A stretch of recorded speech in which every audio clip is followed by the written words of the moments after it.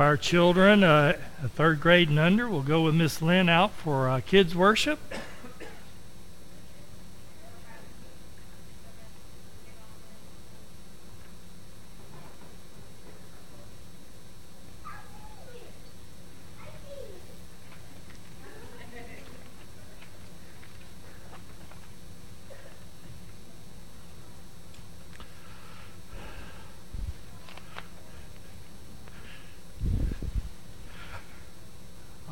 From the voice of babes, right?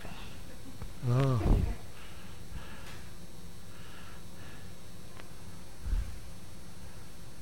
Let me just share, yesterday, actually Friday, a group of, I think it was 39 total from 3 churches went to Operation Christmas Child Distribution Center.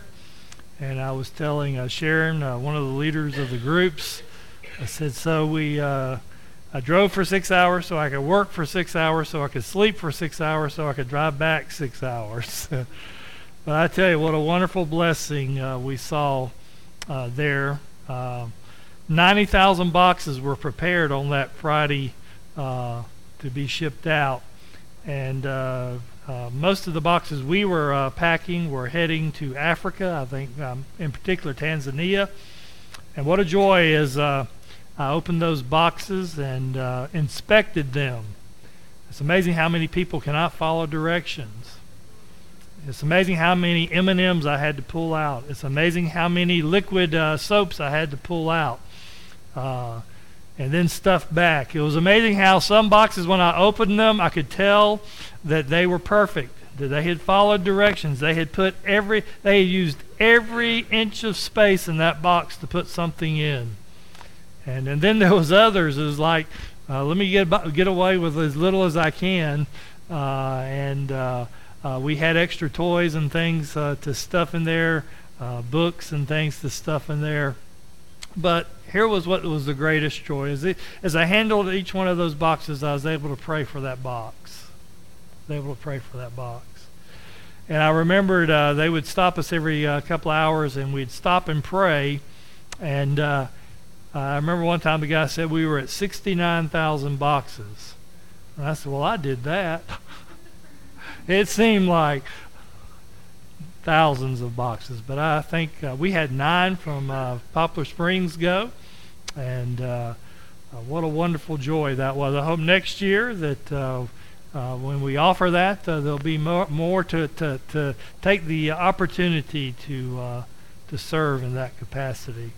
And later on, I'm going to let Teresa come up here and share a little bit after we get through. But this morning, let's turn to the Revelation. We come now to the 7th church of the 7 churches that Christ writes a message to, specifically to. We have looked at the church at Ephesus, the distracted church, the church that had left its first love. We looked at Smyrna, the frontline church, the church that was facing the opposition and was in the battle. Then we looked at Pergamum, the permissive church, the church that allowed false teaching. And Thyatira also allowing false teaching, the tolerant church. And then Sardis, the church on life support that was almost dead, if not already there. And then Philadelphia, the authentic church of love that Christ had no common or any complaint about. But then we come now to the last church, Laodicea, the irrelevant church. You know, we see a lot of churches in the area. We can drive through the countryside and see the landscape of churches dotting even out in the countryside, especially in the Bible Belt. We see church after church. We can go through a town, and almost when you get to the center of town, you can count on every corner a church. Look at Chipley. When you go there to 90 and 77, you can see several churches from that viewpoint.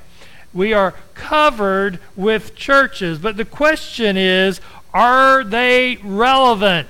Are they touching the world in which God has placed us, or are they just edifices of grandeur, great buildings, but are irrelevant as to the cause of Christ and the kingdom?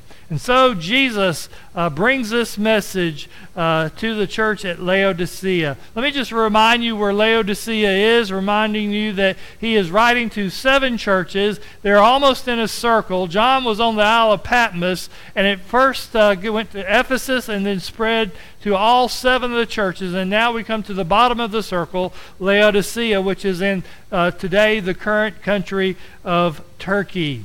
So Jesus writes and says these words, "To the angel of the church in Laodicea write." And just momentarily, let me remind you that the angel, the word for angel is messenger. He is talking to the messenger there at the church of Laodicea, the pastor, the one that God has put there to give the word. The word's coming from Jesus to John, the writer of the Revelation, and then being given to the pastor to share that word to the church. And we have that word today that God has given us that I am sharing with you this very day. He says to the church at Laodicea, write the Amen. The word Amen means so be it. When I am preaching along, every once in a while, there is 1 or 2 of you that says Amen. What you are saying is that the truth that you are hearing, you agree with, and you're saying, so be it. And so what Jesus is saying is that I have shared the truth with you. I have told you the message. I am the one who is in control. And all that I say in this particular message to this particular church, but also to the 7 churches as a totality, and also the whole book of the Revelation, he says, I am the Amen. I am the one who makes it be. So he says, so be it. And by the way, I don't mind y'all saying amen. It's okay. You're not going to disturb anybody when you say amen. Matter of fact, when you say amen, it kind of gets me thrilled that you're listening and that you haven't fallen asleep. It tells me that you're paying attention and that you are agreeing. And so I encourage you at the right moments. Now, don't be careful. Don't say amen in the wrong spots, okay? So he says, the Amen, the faithful and true witness. John calls Jesus the Word, the exact impression and expression of who God is. He is the one who gives a faithful witness. He is the one who gives a true testimony. He is the one that stands in the court of God and gives testimony of who God is, gives the truth of who He is. He is the faithful and true witness. Folks, the one person that you can count on to always give you truth is Jesus. He has never told a lie, never will tell a lie, and everything that he has said is true. Everything that he has said that will come to pass will come to pass. One, I can show you things that have already come to pass. And folks, I want to tell you the things that haven't come to pass. The only reason they haven't come to pass because it's not time for them to come to pass. He is a faithful and true witness, the beginning of the creation of God. He is the one that we see there in Genesis chapter 1 when God said, let us create man in our own image. Jesus was there. In the book of Colossians, we are told that he is the creator of all things. John tells us in chapter 1 of John, he says, there is nothing that was created that was not created by him. He is there in the beginning. When time started, Jesus was there. He is the beginning of creation of God. He says the one who is God, who has created all, who is the one who tells the truth. He says, listen, you say this to the church of Laodicea, I know your deeds. Now, if I have counted correctly, every one of the 7 churches, Jesus has said to them, I know. I know what you're doing. I know what you're not doing. I know everything about you. As we were studying in Sunday school this morning, we saw how Nathanael came to know Jesus Christ because Jesus said, I saw you under the fig tree. Jesus knows everything. You can't hide anything from him. You cannot put it away where he can't see it. You can't say it in a secret voice that he can't hear it. He knows everything, and he is reminding the church at Laodicea, I know everything about you. I know what you're doing. I know what you're not doing. He says this, that you are neither cold nor hot. I wish that you were cold or hot. So because you are lukewarm and neither hot nor cold, I will spit you out of my mouth. Now, folks, don't make the mistake here of saying, now, what Jesus needs is people who are hot for Jesus. That's not what he's saying here. He's not saying that cold is bad. Folks, I want to tell you, cold is good. When it's hot out there and it's 100 degrees and I go into the house or I come into this church and the air conditioning is blowing that cold air, that is good. Oh, yes. I want to tell you, when it's hot out there and I'm thirsty and I get a cold glass. I remember the barbecue place over in, it was called Page's Barbecue. It's not there anymore. I understand there's a barbecue place there now, but they used to take their mason jars and put in the freezer. They would take it out of the freezer. It already had ice in it, and those ice cubes were so cold, and then they would put the ice cold tea or the cold tea in the ice glass that had been in the freezer. I want to tell you, that cold was good. That cold was good. Now, hot's good too. I tell you what, when we had the Poplar Springers up here looking at the lights, it was kind of chilly out that night, and we went up to the concession stand, and we got some hot chocolate, and some got some hot coffee, and we sat there around the hot fire, and I want to tell you, that hot was good. It was delightful. Matter of fact, we couldn't get Ken to move away from the fire.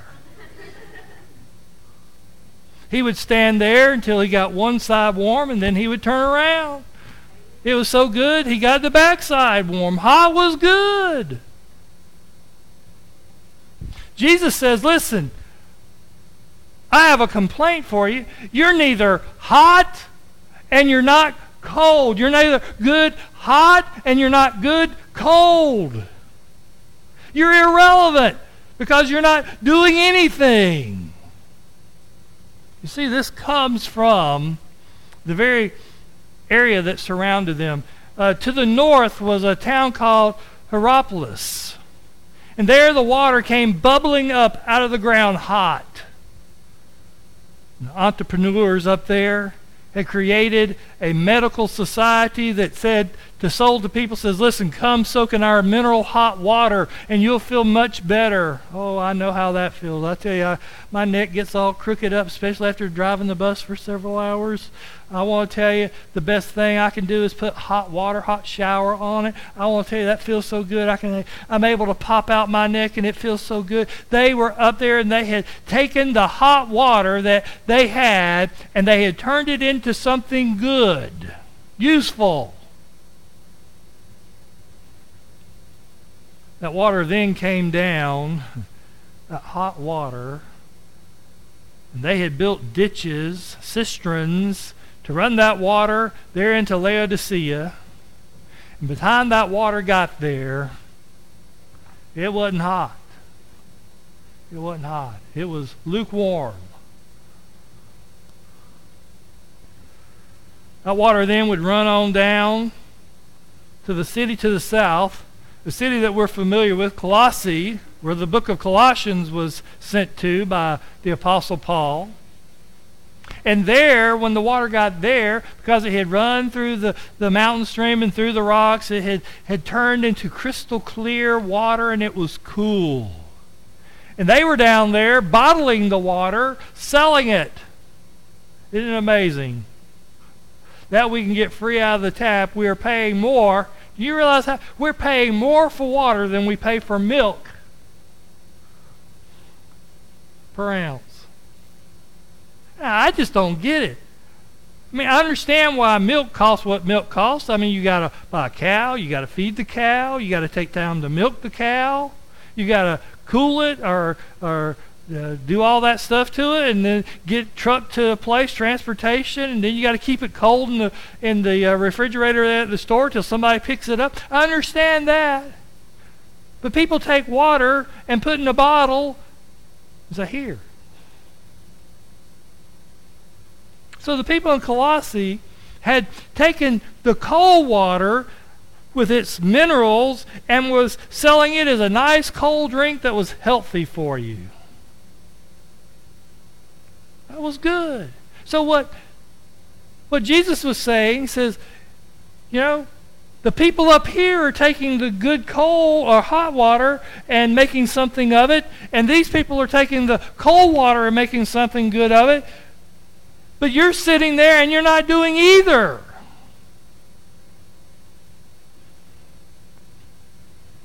It says, because you're neither hot nor cold, you're not doing anything, you're not relevant in the world in which I have placed you. He says, I'm ready to spew you out. I'll tell you what, the Bible is using a nice word there. It means to throw you up and vomit you up.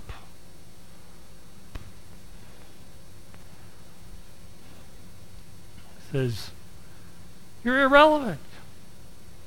So he says, because you say, I am rich and have become wealthy, I have need of nothing, and you do not know that you are wretched and miserable and poor and blind and naked. Oh, what an accusation to the church today, especially in America, where we say we can build buildings, we can make it look beautiful, we can add things to it, and it's almost like we can say we can draw people here because of what we can do. I tell you what, when people go up and down this highway, when they see that there are people in the parking lot, when they ask, I wonder what's going on there at Poplar Springs Baptist Church, I don't want them to ever come to understand that what is happening here is because of what we can do, or because of what we can do with the money that we have on our own. What I want them to know is that whatever is happening here is because of God and His power. He says, you think you're rich. In other words, you don't have no need for me. I often wonder if Christ was to return, the rapture was supposed to happen, and people were pulled out. I wonder how many churches would continue on the next Sunday as if nothing had happened. Because they're doing it on their own. They're doing it in their own power.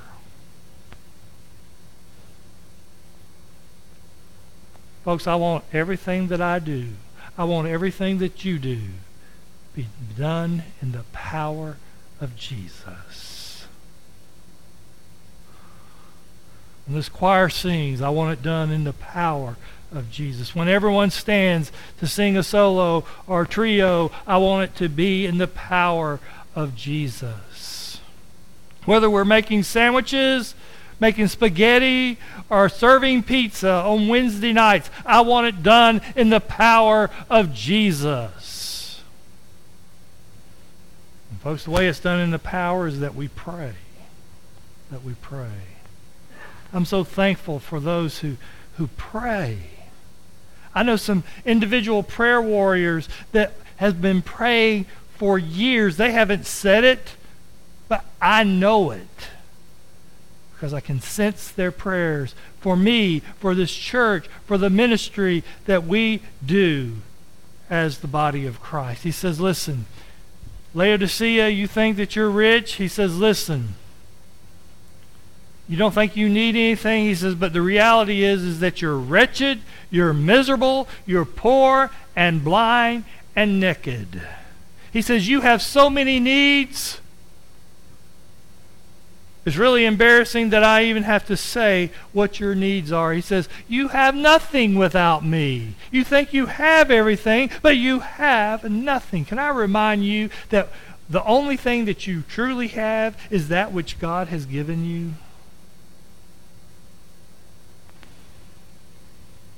Because I want to tell you, when I came into this world, I didn't have nothing till my mom put a diaper on me. She didn't have that diaper because God gave it to her. Folks, I didn't have any food until my mama gave me some food. And that's because God gave her the food. I didn't have anything coming in. Folks, I want to tell you, when I exit out, I won't take anything with me either. I won't have any fancy clothes to take with me. I won't be able to take any money with me, any gold, silver. I won't be able to take a car. I won't be able to take anything because I don't have anything. The only thing that is of value that I have is Jesus. So he says, you don't have anything. So I advise you to buy from me gold refined by fire, so that you can become rich, and white garments so that you may clothe yourself, and that the shame of your nakedness will not be revealed, and eye salve to anoint your eyes so that you may see. Jesus said, listen, what you need to do is repent. You need to change from what you're doing and doing in your own ability with what you think you have when you don't have anything, and you need to become dependent on me for everything. Are you dependent on Jesus for everything? Everything?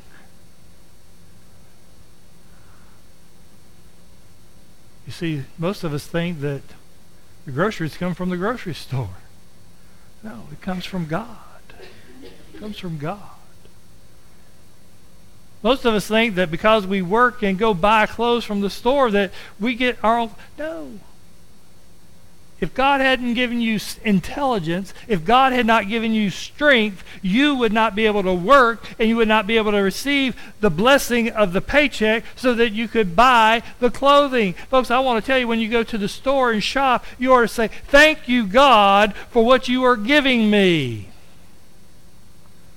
There may be a question about you putting it on the credit card, because I want to tell you, God doesn't work with credit. God is in the business of supplying your need, and he doesn't need a credit card to do it.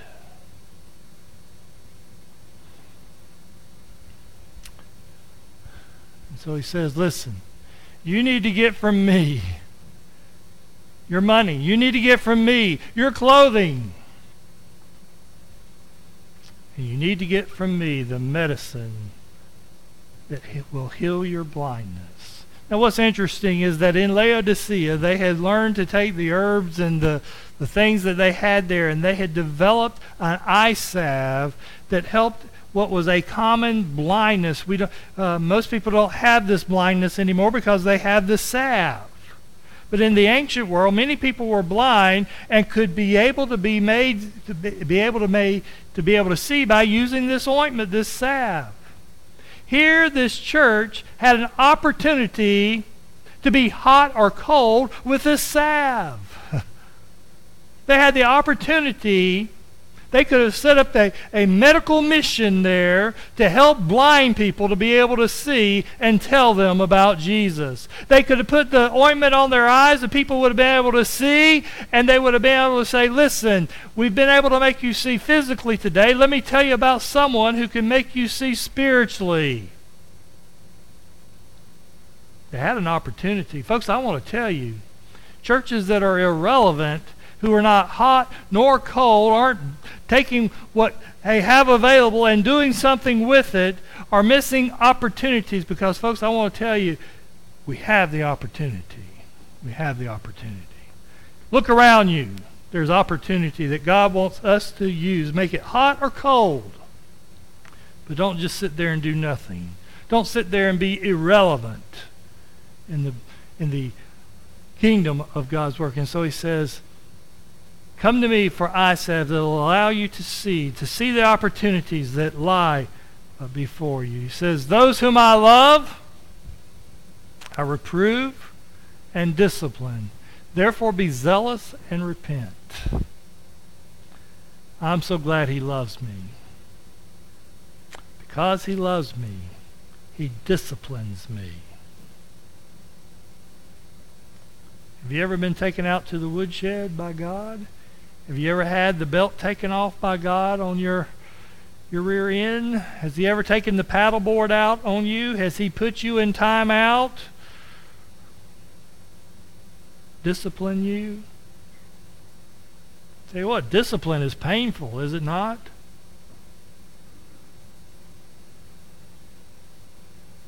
That's the reason I want to tell you something. I got to a point in my life, I don't like to be disciplined. I was so glad that when I had one, I'm not sure ever got there. But I sure was glad when most of my children got to the place. They didn't want to be disciplined anymore. They wanted to be obedient. They wanted to behave. And that's where I am. I don't want to have to be disciplined. But what I want you to understand, what I want to remind myself this morning is that when God disciplines us, it's because He loves us. He's not doing it to punish us. He's doing it to bring us back to a place that we have a relationship with Him, to a place where we are in love with Him, to a place where we are following and serving Him under His protection. He loves us, and so He disciplines us. Folks, I want to tell you something. People can go out there and live in sin, and there is no reproof, there is no discipline. That's someone that's not under the love of God. That's not someone that's a child of God. Because God loves His children, and He disciplines them. He reproves them. And so He is saying to this church, He says, if you're my children, I love you. I'm going to bring discipline in your life. I am going to bring reproof in your life. And He says, so you need to be very zealous. You need to be very active and repent. You need to turn away from what you're not doing. You need to turn away from being irrelevant. You need to turn away from not being either hot or cold and taking the opportunities that lie before you. Folks, I just want to remind you, repentance is something that is continuous in the Christian's life.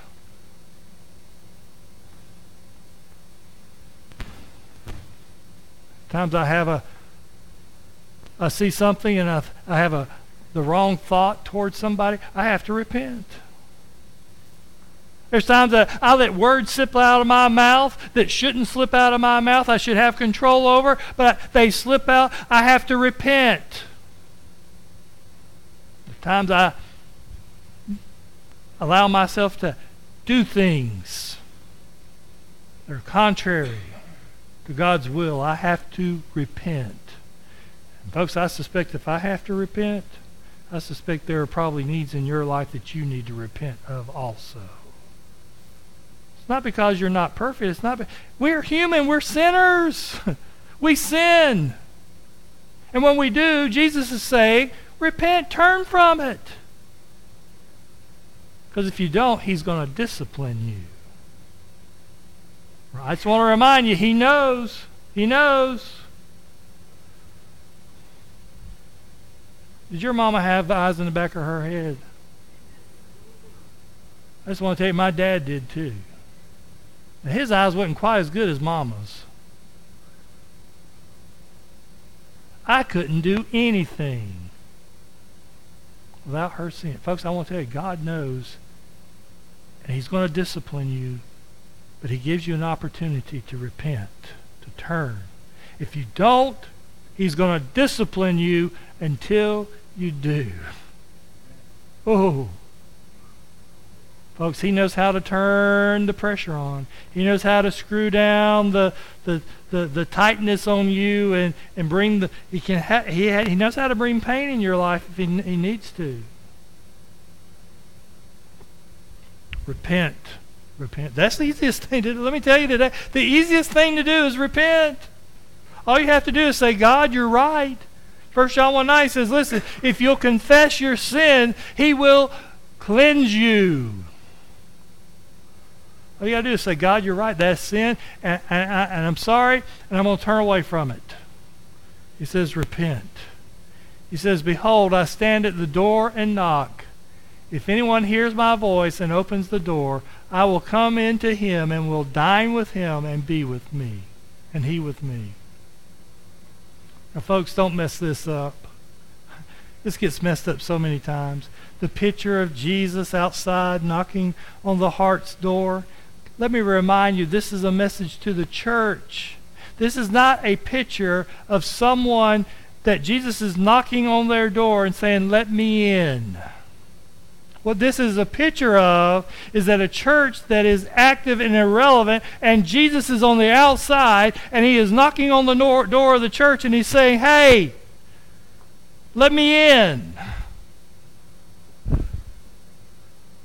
Oh, what a sad commentary for a church that is active, doing, but is irrelevant. Because why? Jesus is not in the middle. What did we see in chapter 1?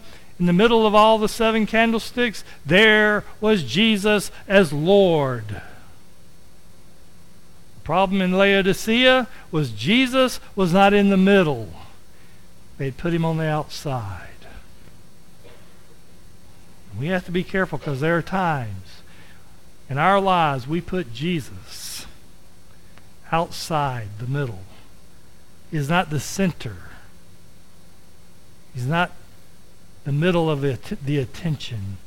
But he has a desire. He has such a desire to fellowship with us, empower us. He has such a desire for us to be so close together in fellowship. Do you enjoy family? I tell you, I look forward to Thanksgiving and Christmas. Why? Not because of gifts. Folks, most of us, if we need something, we'll go buy it. I don't get things at Christmas I need. No, what I enjoy about Christmas is family being together. Because of the fellowship, the love. Yeah, sometimes there's ugly things that happen because we're sinners, but for the most part, it's wonderful fellowship together. Jesus wants us to be united as a family and fellowship with him. He who overcomes. Last time, folks. I hope you got this. Who's an overcomer? For whatever is born of God overcomes the world, and this is the victory that has overcome the world, our faith. Who is the one who overcomes the world? But he who believes that Jesus is the Son of God. It's by faith that we are overcomers. It's because we are born of God. We are born again that we are overcomers. Why? Because we believe that Jesus is the Son of God. And as a result of that, we are overcomers. And so he says, he who overcomes, he who believes in Jesus as being the Son of God, who has the faith and knows that he is the one, he says, I will grant to him to sit down with me on my throne. Now that's a promise. He says, listen, when I rule and reign, you're going to be right there with me. When I sit down on my throne, there you're going to be with me. As I also overcame and sat down with my Father on his throne, he says, listen, you are going to sit there also. Can I tell you something? You're not going to go through anything that Jesus hasn't been through. Have you thought about what Jesus had to go through and had to overcome to be sitting there on the throne? Whatever you're going through, whatever you have to face, whatever persecution you have, will never, ever come close to what Jesus went through. And yet he lets us sit there. He says in verse 22, he who has an ear, let him hear what the Spirit says to the churches. Don't fall asleep. Pay attention. Do you hear what he's saying? Not what I'm saying, what he is saying, what the Spirit is saying to us. If so, repent. Repent. Let's pray. Father, in these moments, speak to our hearts and do your wonderful work. Father, if there's one here that doesn't know Jesus as Lord and Savior, has never repented, turn away from their sin, turn away from their own selves, and turn to Jesus, being dependent upon Him as Lord in their life, and called out on Him to save them, because He came and died on the cross. He came and lived the perfect life. He's the one that is the sacrifice that paid for our sins. Father, I pray that they would have a moment of faith, trusting Jesus, knowing that He is the Savior, that He is God's Son, and that His sacrifice on the cross is sufficient to cleanse them of all unrighteousness, to take away their sin. Father, I pray that they would come. They would come this morning to know Jesus. And then, Father, I believe You have spoken to many believers. Some things in their life that are neither hot nor cold, of no value. Maybe they need to come and repent. Maybe, Father, You've spoken to them about something that they need to do that would be hot, something that they could do that would be cold, something that would be good.